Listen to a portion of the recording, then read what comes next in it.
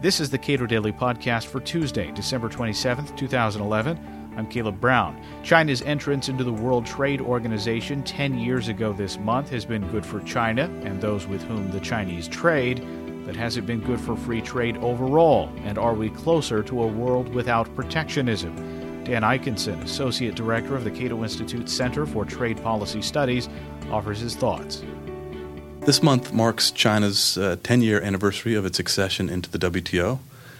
When China joined the World Trade Organization, it committed itself to a vast body of economic reforms at home, and its economy has grown dramatically since then. Since 2001, the economy has tripled in nominal terms to about $6 trillion. It's the second largest economy in the world now.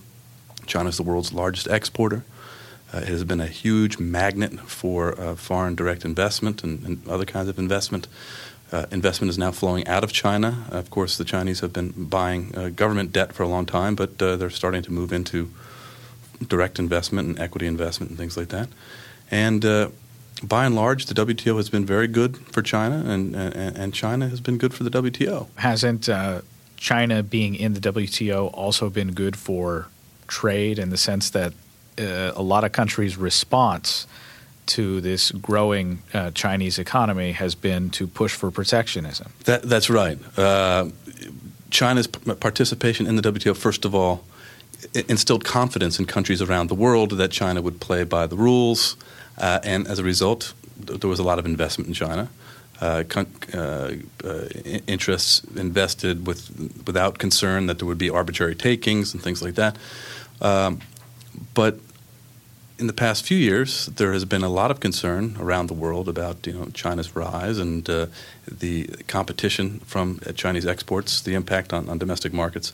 So there has been some temptation, I imagine, toward protectionism, and the WTO and its rules has disciplined that protection. So it's a good thing. Right now, I think the big question is whether or not China has actually lived up to its obligations in the WTO, and I think it has done a marvelous job. It really made commitments to sweeping reforms, and the first 5 years of China's membership, the Bush administration sort of granted a honeymoon period, recognizing that it's going to take a while to implement these reforms.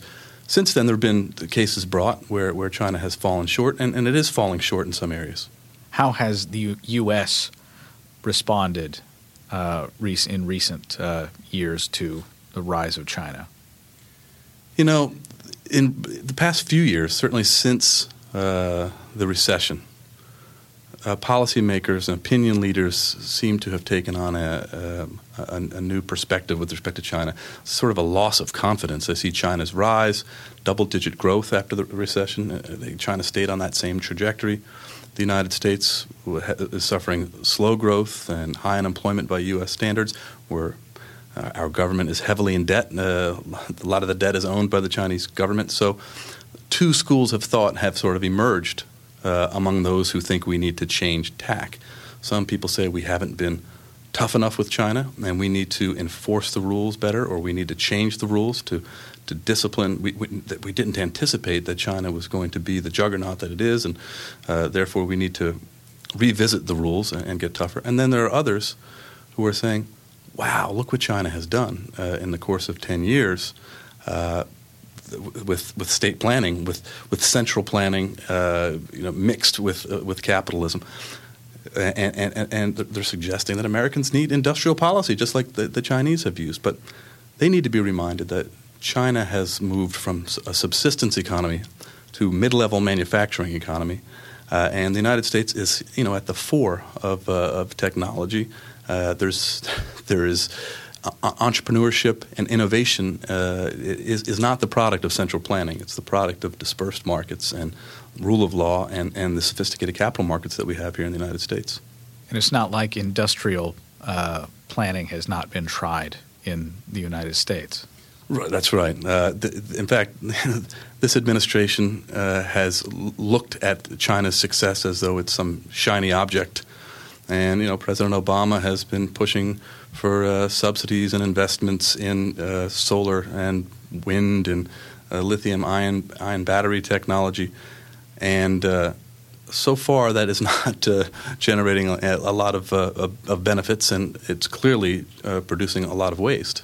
The Obama administration has taken several, at best, ham-fisted policies toward Chinese goods. Is it going to cost us in terms of a future relationship with this emerging economy? Yeah, I actually think the administration's tack with China has been appropriate. It's really Congress that complains at every turn. I mean, Congress is closer to the people, that they have to run for re-election every 2 years, and they like to pin our problems on China's behavior, particularly when we have problems that seem intractable in an environment where politicians can't get things done. But the administration has, just like previous administrations, it seems to transcend party. The administration takes a broader view, I think, with respect to trade policy, with respect to China, and the administration doesn't want to have a trade war with China, and I don't think that is really going to manifest itself. If it does, it's going to be subtle. It's going to be subtle in the sense that the United States has imposed duties on Chinese tires, for example, a couple of years ago. Did I think it was a good idea? No. But was the United States entitled to do that under the WTO? Yes. When China acceded to the WTO, it agreed to be treated differently for a period of time after its accession. In fact, the law under which those tire duties were imposed expires next year, and it can't be used anymore. But the Chinese responded to those tire tariffs by imposing anti-dumping and countervailing duties on U.S. chicken exports and on auto parts exports from the United States to China. Now, China is entitled under the WTO to have its own anti-dumping and countervailing duty laws. Most countries are. But those laws need to be administered in compliance with a framework in the WTO, the anti-dumping agreement, the agreement on subsidies and countervailing measures. And the United States has brought China to the WTO with respect to the chicken, the anti-dumping measures on chicken, saying, look, China did not comply with its obligations under the WTO on this. And it's quite possible that's the case. The distinction I'm trying to draw here is that there is countries can avail themselves, governments can avail themselves of protection,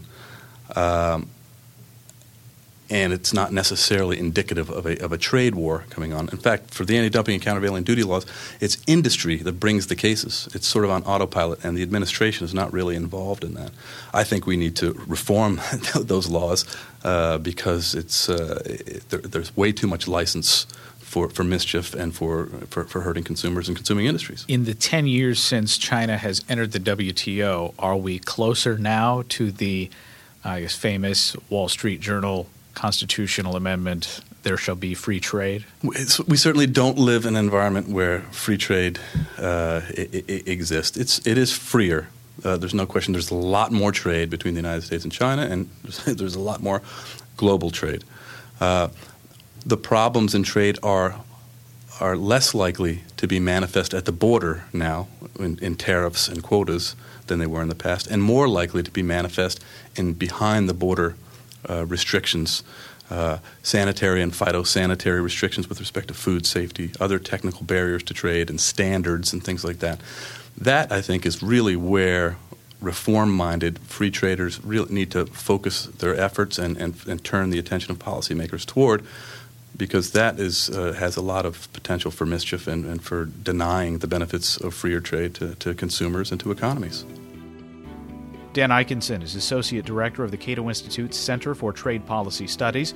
You can read his work on the World Trade Organization and other trade-related subjects at cato.org.